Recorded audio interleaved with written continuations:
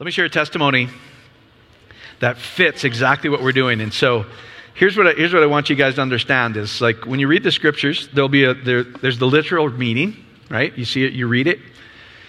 And then there's always the spiritual meaning is what it says. And so this will really help you when you start going through scripture, that the whole thing is the transition from the carnal mind, which says the things of the Spirit aren't received by the Spirit, to the mind of Christ. And it's the natural man, what we see with our physical senses, and turning that into the spiritual man, which is the divine Christ in us, the anointing in us. So the whole thing, you'll realize every story is that. And that's what the scriptures actually say. So, sometimes people get confused. They're like, so you don't believe the Bible? I go, no, I actually believe it more now than I've ever believed it, because we're reading it how it should be read.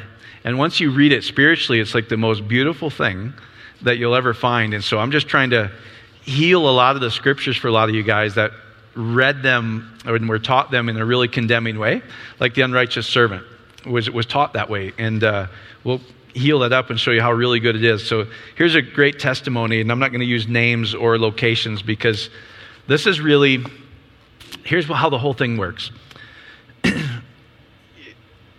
We don't walk with the carnal mind. Well, most of us do, and it's this learning how to not, right? Carnal mind is, I see the reality with what's going on with my physical senses. And sometimes it's better than other times, isn't it? When we see the physical, like, that doesn't look so good.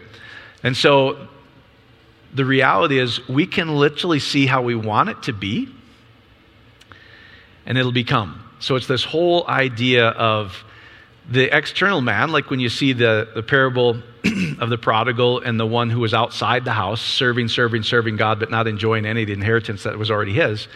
It's this, I'm trying to become, I'm praying for God to come, I'm praying for God to change me.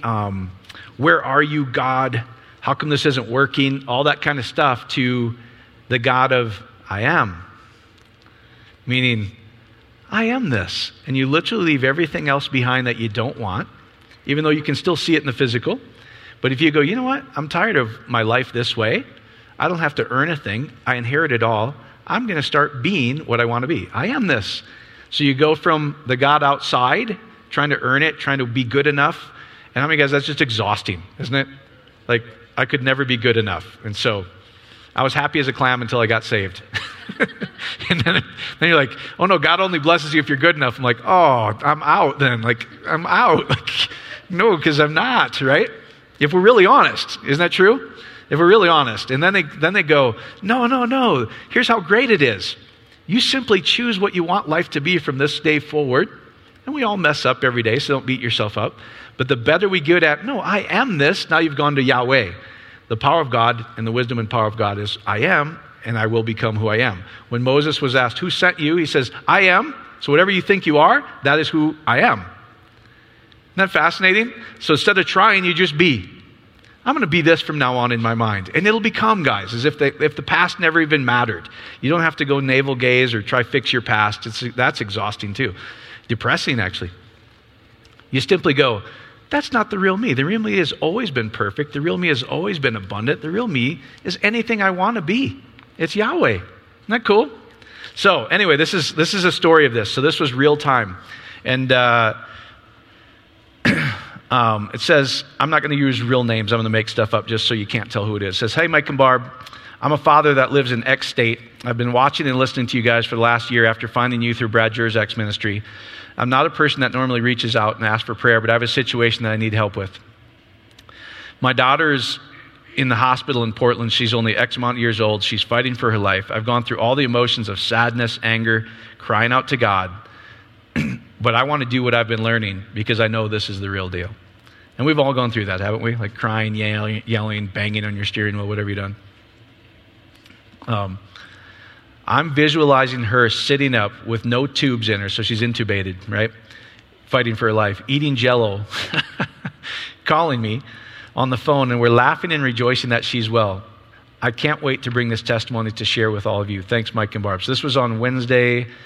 I got it at Wednesday at 6:51 a.m. So that day, Barb and I just sent back, hi, my friend. We're feeling the joy right now of you emailing us that it happened exactly as you're picturing it.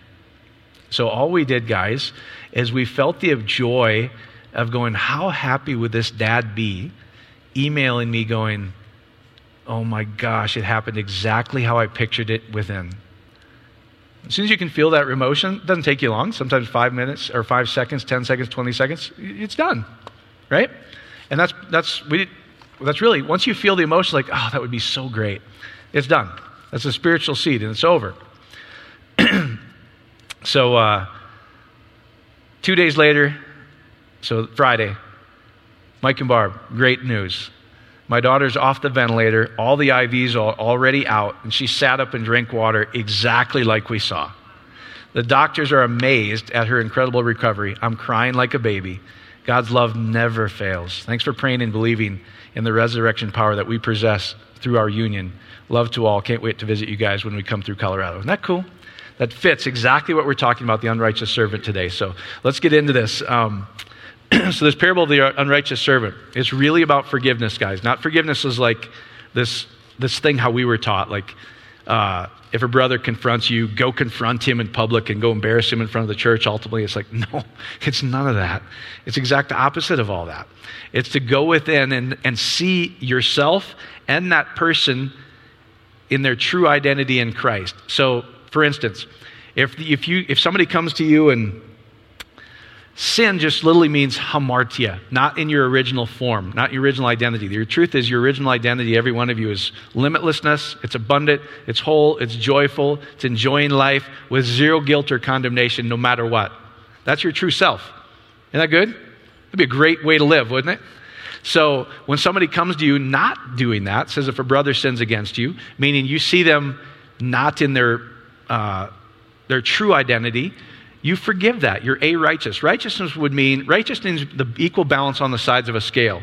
So if somebody comes to you and they're not living in that perfect identity, you forgive it in your mind, meaning I'm going to see them in their true identity in Christ, and I'm going to feel the joy of them. So if they're in lack, you see them as, how good would it feel where they're telling me in my mind, or they're emailing me, however you communicate with them, going, I don't know what happened, but I've never been happier in my life, and money's just flowing into my life. You see them like that. Does that make sense? So you're not righteous, meaning they're coming to you and it looks like, oh, they're going to get evicted from their house. I'm just making stuff up, right? So if we were righteous, we would go, yep, we would agree with them. But unrighteous is going, you know what? We're supposed to walk by faith, not by sight. So they're telling me I'm going to get evicted. I have no money. I'm making this stuff up, but I'm just giving you an example, right? So we go, not to their face even. Just in our mind, we go, I'm going to be righteous, the opposite of agreeing with them. I'm going to see them who they truly are. And I'm going to see them telling me that, and that will come to pass. That's the unrighteous servant, not agreeing with what they see in the physical. Does that help you guys? All right, so let's get into that. Let me read it to you first, because it's probably almost easier to tell you what it's not first, because most of us have been taught really condemning. So it's Luke 16 is the story. And I told Barb, I said, I knew it's about forgiveness, but I couldn't get it. Like, because there's double negatives and all kinds of this. One time you're dishonest, one time you're honest in this whole thing. It's like confusing as all get out. So if you read it in just literalness, you're going, I don't know what's going on. And here's where it sent us down this journey, in all honesty. So Barb and I, like, when we quote unquote got saved, we actually tried. We actually tried to do the stuff. Like, then we were like, all the people that have been in church, they're like, oh, we don't do that. Like, well, what do you do? Oh, we just judge people. They didn't say that, but that's really what the experience was. So we're like, wait a minute. So and so it was this pastor and then an elder at the mega church we were going to. We pinned them down on this scripture, right? We're like, hey, somehow this unrighteous servant's the good guy. He's being dishonest with the books, but somehow God's saying the master is happy, which would be God, and all the people are happy. This sounds like a good thing, right? It literally says the master's happy, and phileo, where we get brotherly love, like Philadelphia. It says, in all your brotherly love, you're walking in brotherly love. If you tell them, no, that's not your debt. So what the whole story is, hey, what do you owe? 100 measures of wheat, 100 measures of oil. No, you don't owe that. And he quickly changed the books and it says, here's what you owe. He lessened it. And so we're going, somehow God is really happy about this guy. And so they gave us some bogus thing. But we just kept pressing like, no, that's not what it says. And they're just shocked when you actually read it, you know? Like, well, you're not supposed to read it. You're just supposed to take what I say up here. And at the end, they're all like, we don't know. And so mentally, that's when we started to go on this journey like, well, I'm going to go figure this out myself. If you've been through Bible school and you're the elder of the church and you're the pastor and you don't know jack, like, what are you doing, right? So it's this glorious journey. So we've all been down this road, and once you find it, you're like, it's the best news in the world. So the story goes, so it's Luke 16. Anybody know what's in the chapter before it, Luke 15? All the parables, that's all the parables of the lost sheep, the lost coin, the lost son. You know, there's no chapters in Greek. Like in the writings, it didn't go, okay, now chapter 15. Okay, now chapter 16. So if you take it standalone and start at chapter 16, you're going to just butcher it, right? It's a continuation of all the parables. It just keeps going. So there's no commas there. So let me read it to you in Luke 16 first, and then we'll dissect this and really get some good news out of this. Sound good? All right. So here's the surface reading, Luke 16. All right.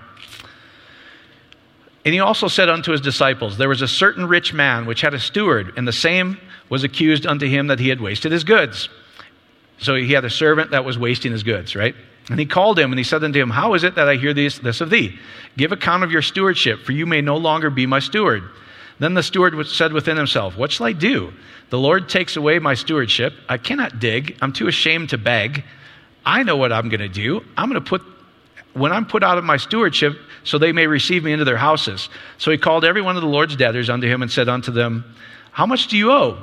And he said, 100 measures of oil. And he said, no, take the bill, sit down quickly and write 50.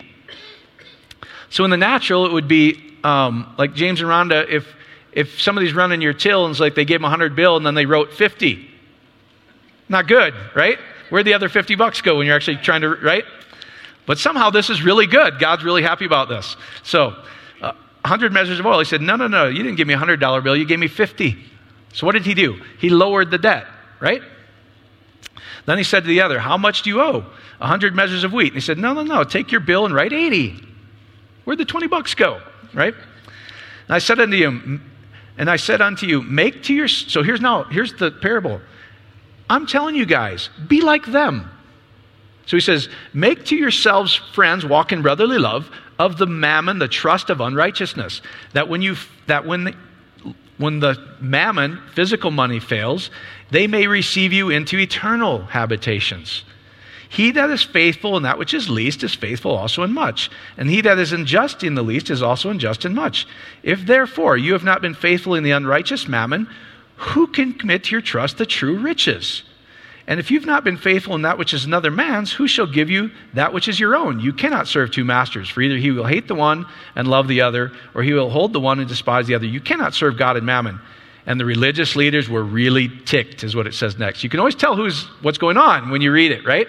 So what is going on? So here's what we were taught by the pastor and the elder at the megachurch we were at. Well, if he can't trust you with money, he can't trust you with true riches.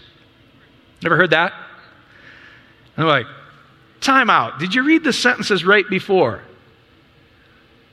The guy who he could trust stewarding everything he had got nothing. And the guy who went to Vegas got everything.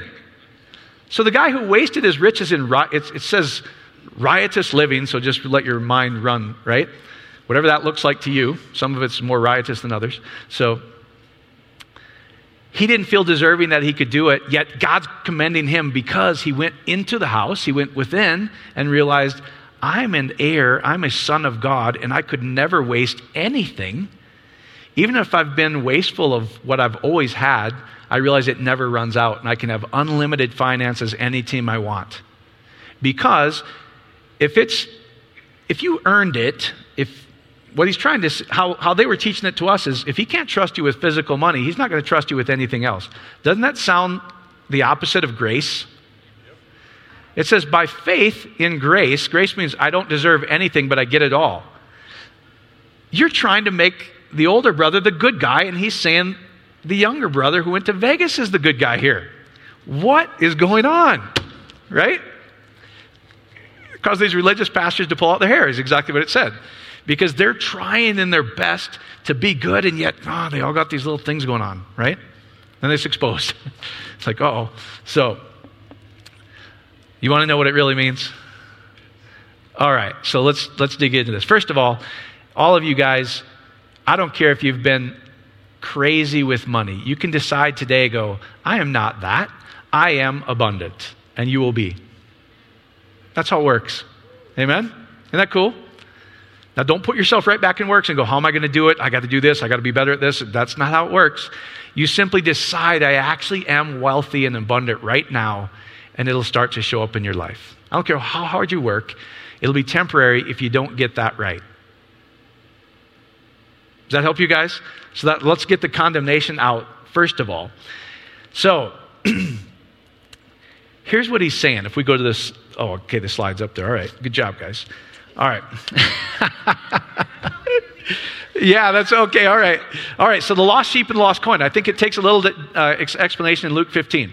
So you see the surface reading. All of you guys have seen the surface reading of Luke, the lost sheep, right? So we have this idea that they're like, bah. And this should tell you right now it's not literal, because unless you guys are running around bowing like sheep, maybe some of you guys did when you were baptized in the Spirit, but don't do that stuff anymore. You don't have to be a Flintstone and yabba dabba do nothing. You don't have to do anything. That's not how it works. So you can tell right away it's not literal. If you're called sheep, most of you are not, bah, right? Come on, get real. So we have this picture, we're lost, we're wandering around somewhere, and Jesus comes and he drags me on their shoulders oh God, Mike's lost again. Come on, let me put you on the shoulders, and he brings us back in, right? Isn't that the picture we have? All right, that's the surface reading. You want to know the spiritual reading? When you actually read it in Greek, it's actually really cool. So sheep, when you see sheep in Greek, it says someone who walks forward. Literally it just says someone who walks forward. All right. So how are we taught to walk in Scripture? It says you are to walk by what you see inside, by faith, not by what you see outside. We're to walk by faith, not by sight. So if we are not walking forward with our heads straight, and we're walking like this, we're looking at our tail. Does that make sense? So a lost sheep is doing this. They fall off. It says that's where the blind lead the blind. They both fall into a pit because they don't know where they're going, right? Because they're looking at life backwards. So here's what that means, literally, is I'm trying to find my way looking at my past. And this is exactly quantum physics, exactly Dispenza. He goes, listen, if you keep rehearsing the same things, the same emotions over and over and over, you stay there. It's like Lot's wife turned back, and what was she turned into? Pillar of salt. Salt is a preservative. It says if you keep looking backwards at your life instead of exactly what you want, you remain in that life. You preserve that life. Does that make sense to you guys? All the scriptures actually make sense. I don't literally think she was a pillar of salt.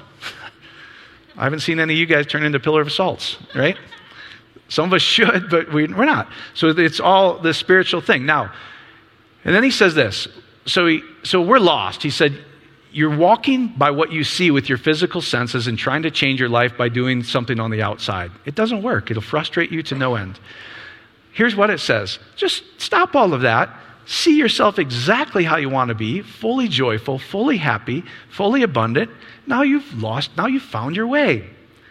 You're not looking at your tail, you're looking ahead and you're walking forward. So it says, which of you, and then he goes into a literal story that they could understand. But in the Greek, it's actually fascinating. It says, so hey, you guys, which of you that had 100 sheep, if you didn't lose one, would not leave the 90 and 9, ding, ding, ding, you should start going, what does 90 and 9 mean, right? You will leave the 99 and go find the sheep. And then here's what it says, literally. When you find it, you will realize it has been laid on your shoulders. Where's the Ark of the Covenant? And it makes a point to go, it's been laid out horizontally, so rest. You'll find it when you rest from your shoulders up. That's where you're going to find salvation. Isn't that wild? And then it says, you will leave the 90 and 9. Well, you got to go to Hebrew and go, what does 90 plus 9 mean? So we're walking backwards. We're walking trying to find life looking at our past. And it doesn't work very well, right? So 90 literally is the Hebrew word zod, or Hebrew letter zod, which means the hooked man by what he sees. It's the harvest of the head. And 9 is the Hebrew letter tet, and it's a snake that twists you backwards. So here's what it says. If you're looking at your life like this, you're hooked to the past because you're twisted your head around and you're walking backwards. Forget all of that. Realize salvation's laying on your shoulders, and you simply can see what you want your life to be. And in ways we do not know, the Spirit of God, Christ in us, brings us there with no effort on our own. That is leaving the 99 and finding my lost sheep. Isn't that interesting? Because if you don't understand all of that, you're definitely going to butcher the unrighteous servant. So now we get into the unrighteous servant. What did I write? Did I write anything good? Yeah. Did I say that kind of stuff in there? Yeah, okay. So Romans 4, you've all heard this, right? So it says, Romans 4, 16 and 17 says, tell us by faith that it is by grace. So if we read it that God's only going to reward you with the true riches if you do good, then we just deleted this verse. Because it's by faith that it's by grace. I don't have to earn a thing. And I can't lose it because I'm a son, right? And it says, we give life to things that appear dead by calling them that aren't as if they are. And I love this translation where it says, we bring life to what appears dead by calling things that are unseen as though they are seen. So if I say this, if I say, if I'm sick and I say, you're looking at me physically and it's like, no, he looks half dead, for instance, right? And then you go, yeah, you're dead. You're a righteous servant. You're saying the same thing. Both sides of the scale is equal, right? But if you're an unrighteous servant, you don't be like a weird Christian. Go, no, you're not. And it condemns them typically if you do it to their face, right? Like, no, don't say that. Because we went through all that. No, don't say that. No, you're just going to irritate them. In your mind, you become a-righteous. You say the opposite of what you're seeing. A-righteous literally means, I'm not going to be righteous with that. I'm going to walk by faith. I'm going to see you as the person who you really are in Christ. Whole, upright, vibrant, just like this guy's daughter. Hey, we can see the physical. The physical, she's fighting for her life. She's intubated. Doesn't look good, right? We've found the power of Christ. It says Christ, Apostle Paul says this, Christ, or the anointing, is the wisdom and power of God. So wisdom is, I know what to do, right? And the power of God is the power of God. So when you have a situation like this, we know what to do. What do? We see what we want, exactly how we want it in the unseen. By becoming a-righteous, we're not going to agree with that in our heart. Don't go yelling at them and, no, don't say that. I bind you, Satan. Oh, geez, God. I see people do this all the time. Like, no wonder Christians are the most annoying people on the planet sometimes. And I'm one of them. No, don't do that. Just go, I know what to do. It's going to be okay. Isn't that reassuring in brotherly love? It's like, it's going to be okay. I'm going to see you. I'm going to call things that aren't as if they are. And then what I just called by being unrighteous, not agreeing with that in the spiritual, what I'm doing in the spiritual, in the unseen, will become seen. Now I'm not a lost sheep. I'm walking forward of what I want. Is this helping you? That's what the whole unrighteousness is about. So anyway, all right, let's go to this next slide. So you guys now all know the story, right? So you could take this either way. There's multiple layers of scripture. The certain rich man could be God, right? That's how most people interpret it. God's very rich. He owns the cattle on 1,000 hills. Are you a joint heir of him? Then you are that rich man. I and the Father are one, right? So the certain rich man is God, but it's also you. So you're a very rich man. If he's given you everything that pertains to life and godliness, he's given you everything. If he's given you everything, that means everything he has. How rich are you? Pretty darn rich, right? He's blessed you with the most outrageous spiritual blessings. I've blessed you with every spiritual blessing, but it's in the Spirit. You got to learn how to walk forward. I've designed you to learn how to live out of Christ versus what you see with your senses. That's our journey through life, right? So he's saying, I've given you every blessing, everything that you could ever desire. I've made you super wealthy.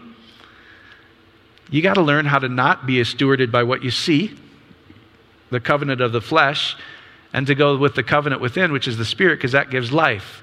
So he's talking about this stewardship where you're learning how to not live in the flesh and walk by what you see.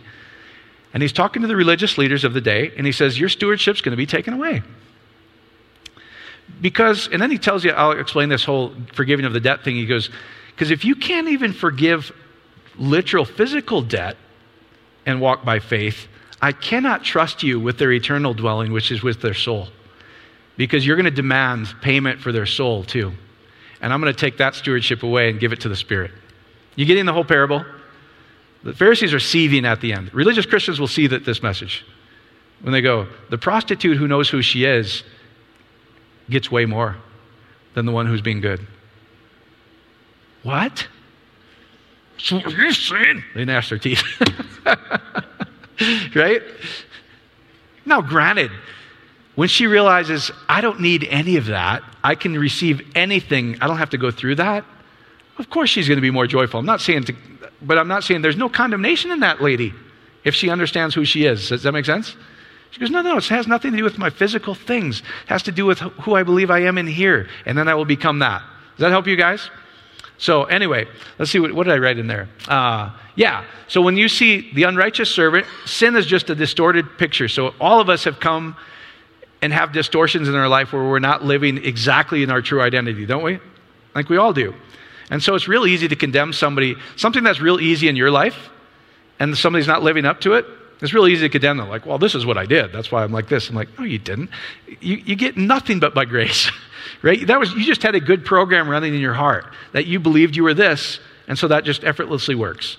But other areas we struggle because we've picked up wrong programming early in our life. Pastors, coaches, parents, whatever. It's not to put the blame game. We just believed stuff when we were little, and we've carried it all this time. That's just the distorted image of who we are. So when we see somebody coming like that, we don't condemn them. We don't judge them. We're a-righteous. We go, I'm going to see them how I want myself to be seen. It says, love your brother as yourself, doesn't it? So you see them how you would like to be seen.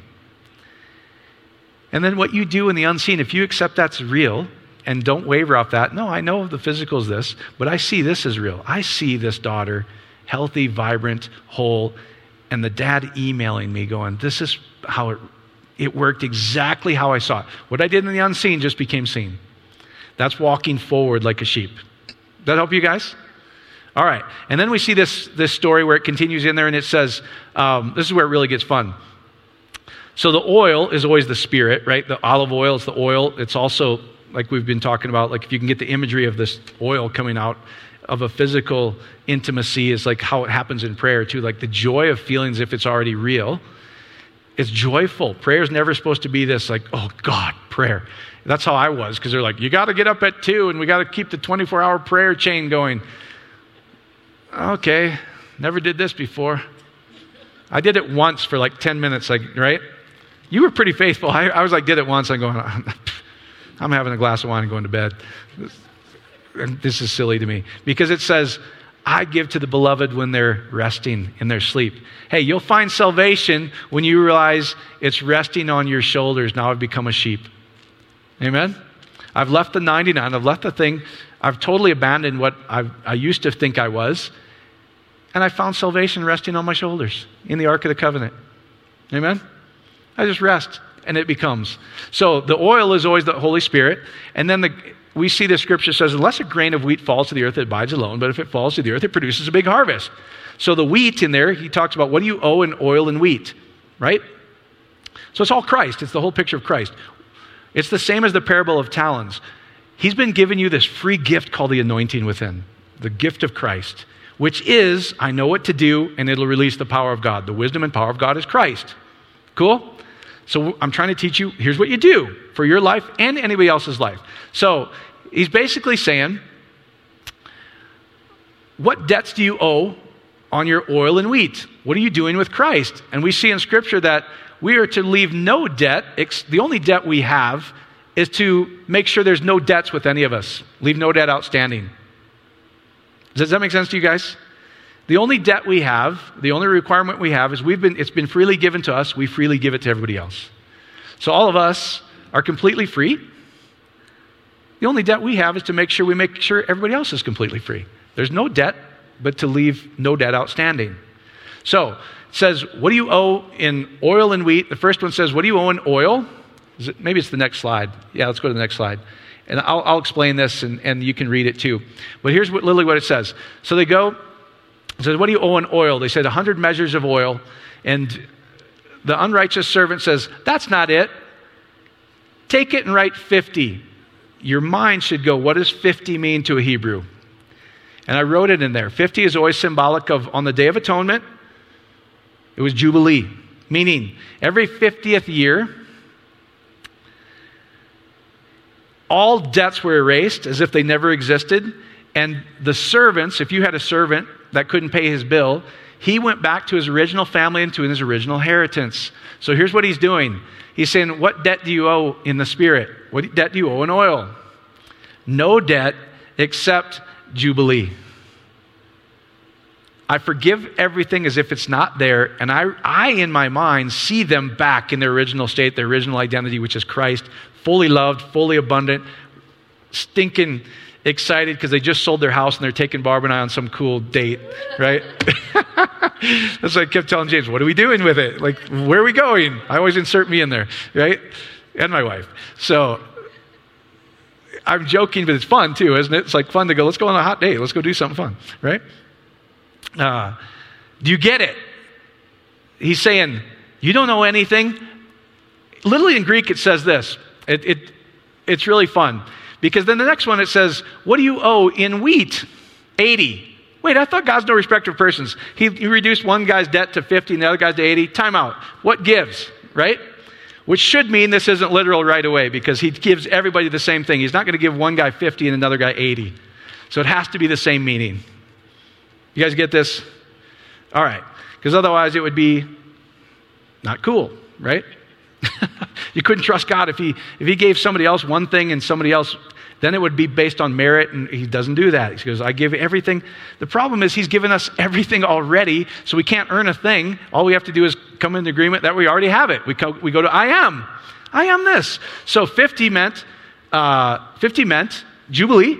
We also see 50 show up at Pentecost, right? Now, what was Pentecost? Peter's trying to explain it. He's going, what's going on?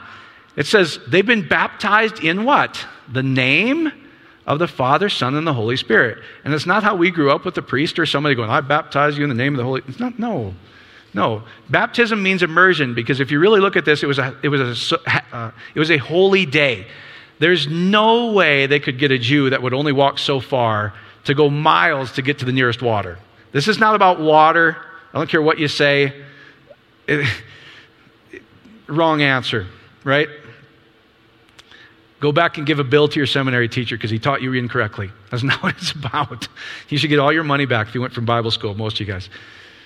Going, I'm worse off now than I was because they've taught you the letter, right? Which kills you. Most people, they go in all excited, like, yeah, I'm going to learn about God. That's what happened to Barbara and I. And then we're like, this is killing me.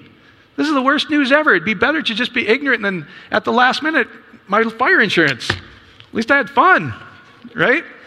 I had fun on the way. And like, no, you got to suck through life like me. No, that doesn't sound, no, I'm waiting until the end then, right? If all I need to do is say these magic words and say an incantation and I'm in, I'm not dumb, I'll do it, but I'm just going to live my life the way I'm still living it and enjoy it, right? I'm going to be the prodigal. At least he's having fun. The other guy's a billionaire and he's not enjoying 1 ounce of it, as you can tell. Because he's trying to earn everything and not enjoying any of it. So, anyway, so Pentecost was you're completely immersed in the nature of God. What is the nature of God? Father, Son, Holy Spirit. I realize that all of us are created male, female, that what I choose to see within the womb of man, the female aspect of me, doesn't argue. It takes that seed and produces offspring, the Son. He goes, once you are fully baptized in the nature of God, Pentecost, now you get it. It's just talking about the same story. It's all the same story. You guys getting this? Every story is the same story. They're just coming at it a million times until one of you finally goes, making bacon on the beach. Oh, bacon. Right? You know what I'm talking about? Homer Simpson. So they show this image of this babe on the beach. It's like making bacon on the beach. And all Homer can see is, oh, bacon. Once you get it. So anyway, That's Scripture, actually. Scripture's all this kind of fun stuff in there. So, now what's 80? 80 is almost the same thing. 80 is going, this transition from slavery in the flesh to sonship in the Spirit. It's always this freedom. And so he goes, hey, you don't know a thing. You know what? Go from the flesh, trying to earn it, to the Spirit. You're fully, everything's already yours. Like the example I used was Moses. That old way of life of trying to please the flesh is gone. I'm entering into the promised land strictly by what I believe. Amen? So he was 80 when he commanded Pharaoh to let his people go. So it's always 80 is the same thing. So that's what he's trying to tell them. What do you owe? Guys, you owe nothing. You're completely free. Right? Now, here's where it gets a little tricky. Because then he says this. He goes, you should be like that unrighteous servant who cooked the books. He's not telling them to cook the books literally. Like, I'm not telling an employee of James and Rhonda to go, if you get a $100 bill, write 50. That's not what I'm talking about. He's talking about, if anybody comes to you, it would be like this, is if somebody owes me $100, I'm just going to use their physical example that they used. If somebody owes me $100, now I'm going to use that I owe one of you guys $100, so I don't want you to feel guilty. So, so I owe Roy $100, right? No, I think of it. I think you probably owe me. No, I'm just joking. No, you owe me. Let's say I owe Roy $100, and I can't pay it, right? Hey, you're going to pay. Yeah. Isn't that how most Christians act? I'll forgive you once you pay it. Well, that's not forgiveness. That means I'm okay once you make the scales balanced on the outside. Now, if you look at Christianity that way, somebody's still paying. And everything's supposed to be a gift. What gives? Right? Therefore, it's by faith, it's by grace. Nobody had to pay anything. Interesting, isn't it? But I digress. So if I can't pay it, based on the unrighteous servant, he's looking at me going, hey, he sees I'm in a tough spot financially, or I'm in a tough spot with my health, or I'm in a tough spot in relationships. He's going to be righteous if he's following the unrighteous servant. He's going to look at me and go, Mike, you're forgiven. Now, here's how most Christians go. You mean I'm just supposed to forgive the debt? Yeah, that's what forgiveness is.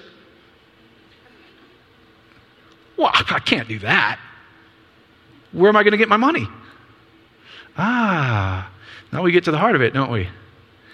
Where your heart is, that's where your riches are going to be. If the heart was in, I got to do this business deal, and if they can't pay it back, then I'm going to sue them.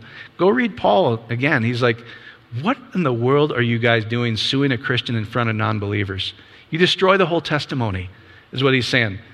What are you doing taking them before a court of law? Don't you get that you guys are going to sit on the 12 thrones and judge all of Israel? You got to think spiritually again. He's like, 12 was always perfection, perfect rule and reign. He's like, don't you get it? What you do within, you'll judge no one in the heavenly dwelling, right?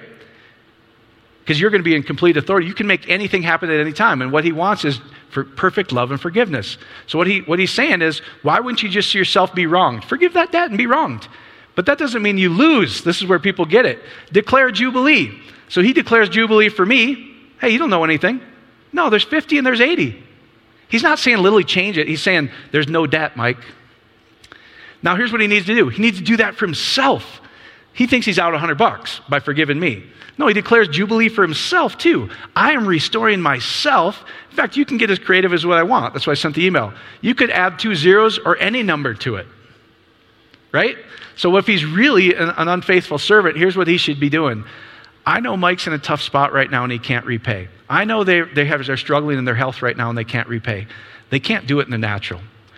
I know their relationship's rough right now. They just told me this is going to happen, this is going to happen. They can't repay. I'm going to see them. I'm going to declare Jubilee in my spirit about them. I'm going to see them fully abundant, fully healthy, fully prosperous. And what I do in the unseen is going to make it seen. What you do in the secret place, the whole world's going to see. Amen? So he doesn't leave himself $100 short. You can add 2 zeros or whatever you want. So he could see himself getting $10,000 back. He could see his treasury getting $100,000 back.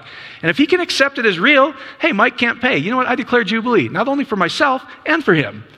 Thank you, Father, for this wonderful gift that Mike can't pay me. I declare Jubilee. Now I'm going to be restored to my true identity, which is unlimited abundance. Your true identity is God himself, the rich man, right? Thank you, Father, I have $10,000 coming back in my treasury. That works. Isn't that better? Now the master says, well done. And all of everybody's pleased. You're walking in phileo is what it says. You're walking in brotherly love. And he goes, if you can't, then he says, if you're unfaithful in the little things. Now, what we're taught is the exact opposite. It says, if you're not good with money, he's not going to trust you with anything. What? Time out. Go read chapter 15. What he's saying is, if you can't even forgive physical debt and walk by faith, that you have abundance and you need to take somebody to court, your trust is in the external mammon. He goes, if you can't walk in faith in that and forgive somebody in the least of things, which is money, there's no way you should be teaching up here about somebody's soul, because you're going to get it wrong. And the Pharisees were ticked. The religious leaders were ticked. Isn't that interesting? Because you know what you're going to believe? You can't even walk by faith like that. So you're saying that Hitler's in? Praise God, Hitler's in. Because otherwise I'm not in. Amen? And he's trying to show them, he goes, where's your heart? Where do you have trust in? You have trust in that guy balancing the scales in the natural, or you just see, you walk by faith. You see, you know what?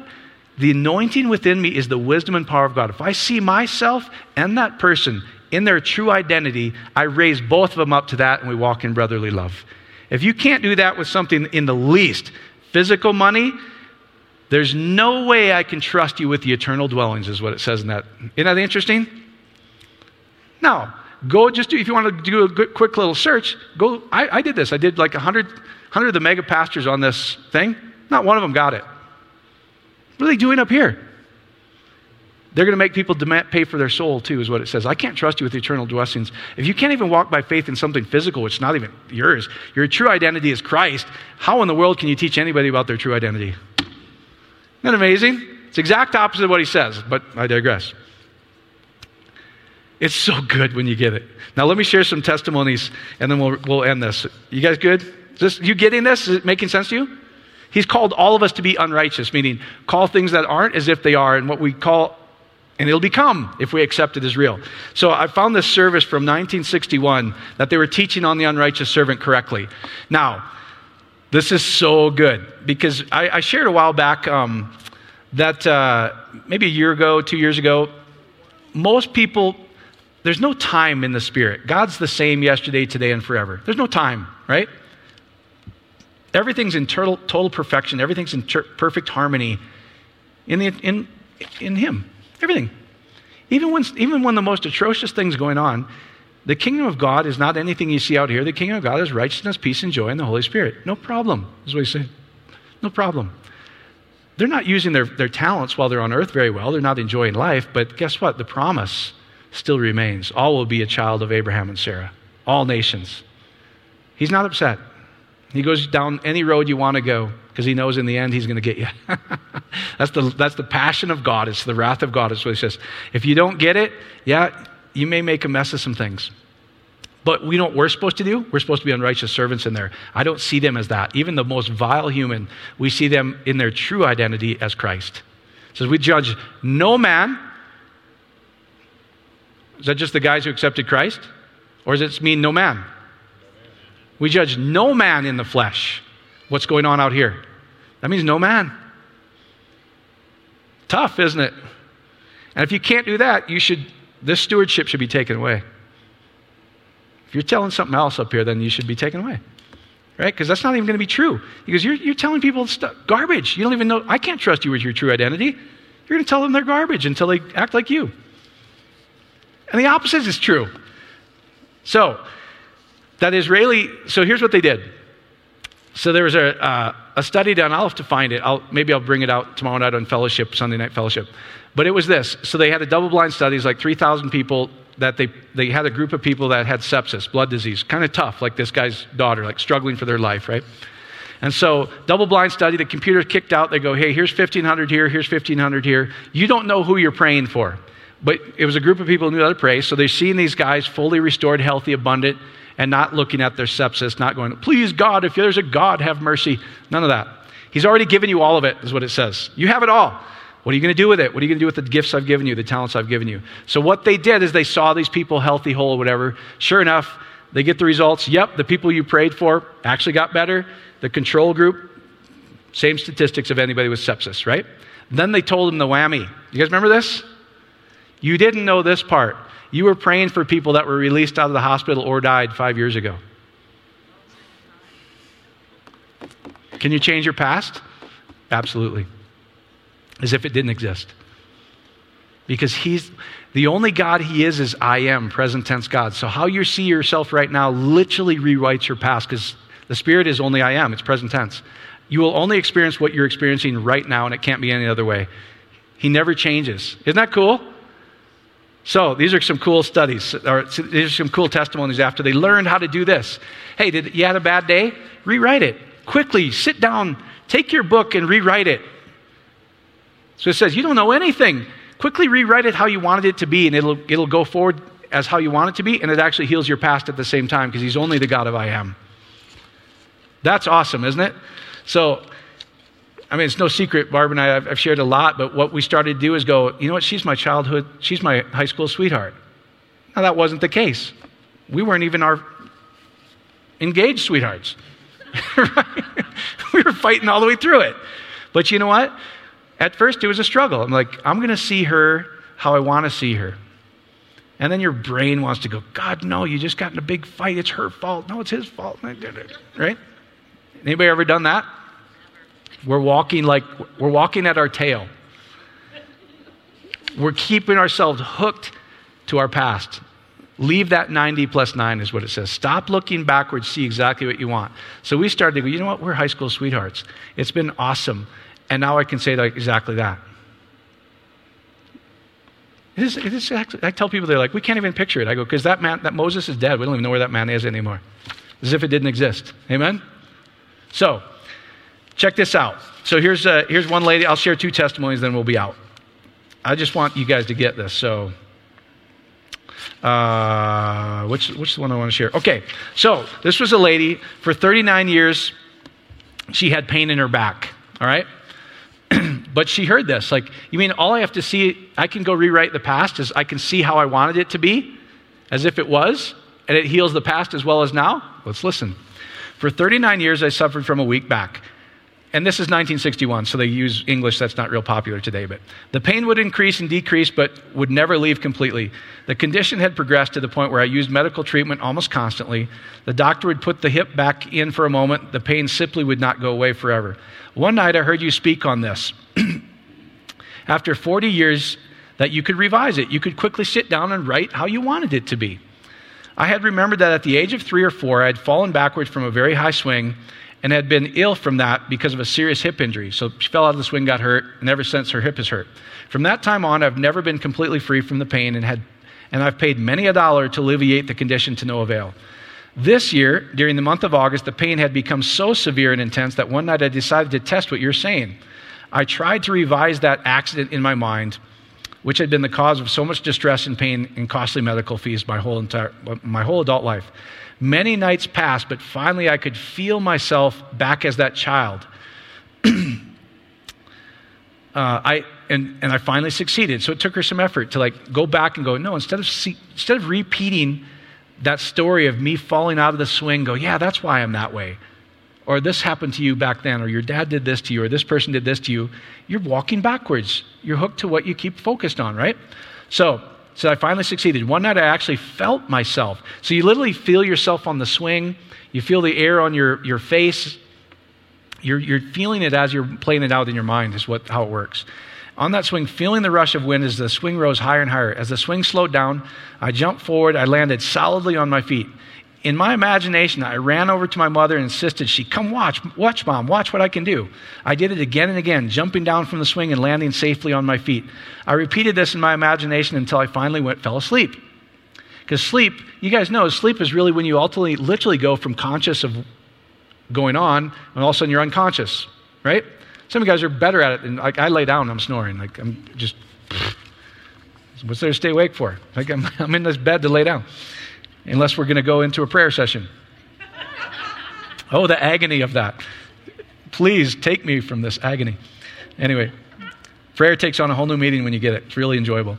So, So what did she do? She had been repeating this thing like, since I was 3 or 4, I fell out of the swing and my hip has never been the same and I'm experiencing this pain. She's walking backwards. She's looking back, going, this is the cause of what I am. She can cut all of that off, see what she wanted it to be like in her imagination. Hey, I jumped out of the swing, I landed, I did it over and over again, I felt the joy and the rush of, look, Mom, look what I can do.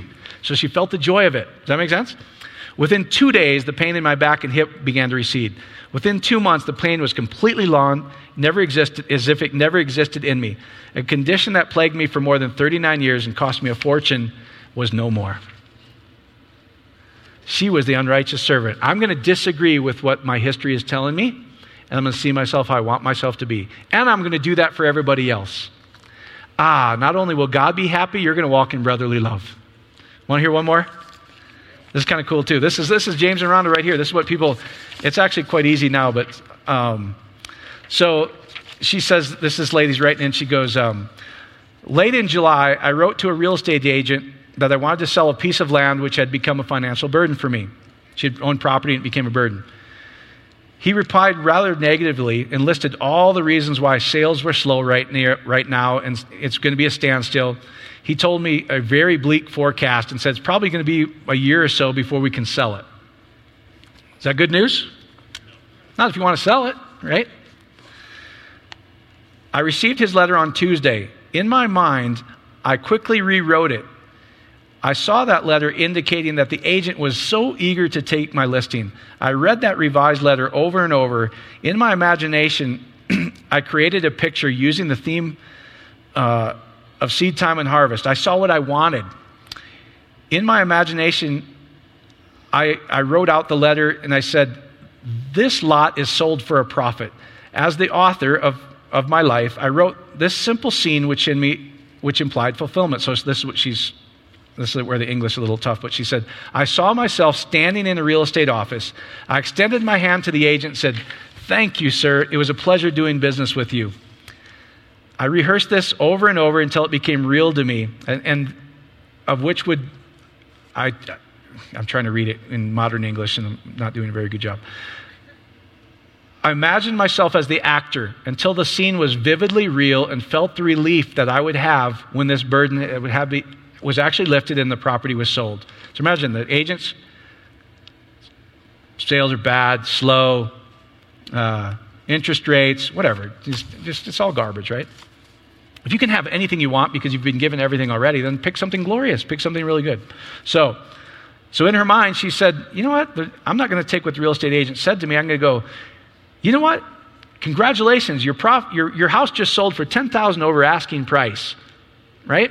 It's been a pleasure doing business with you.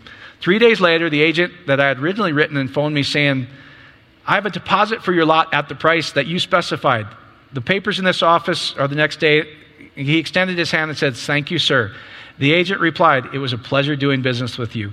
In 5 days, I had constructed in my mind exactly how I want it to be, and the physical reality played out word for word just as I had done it in my mind.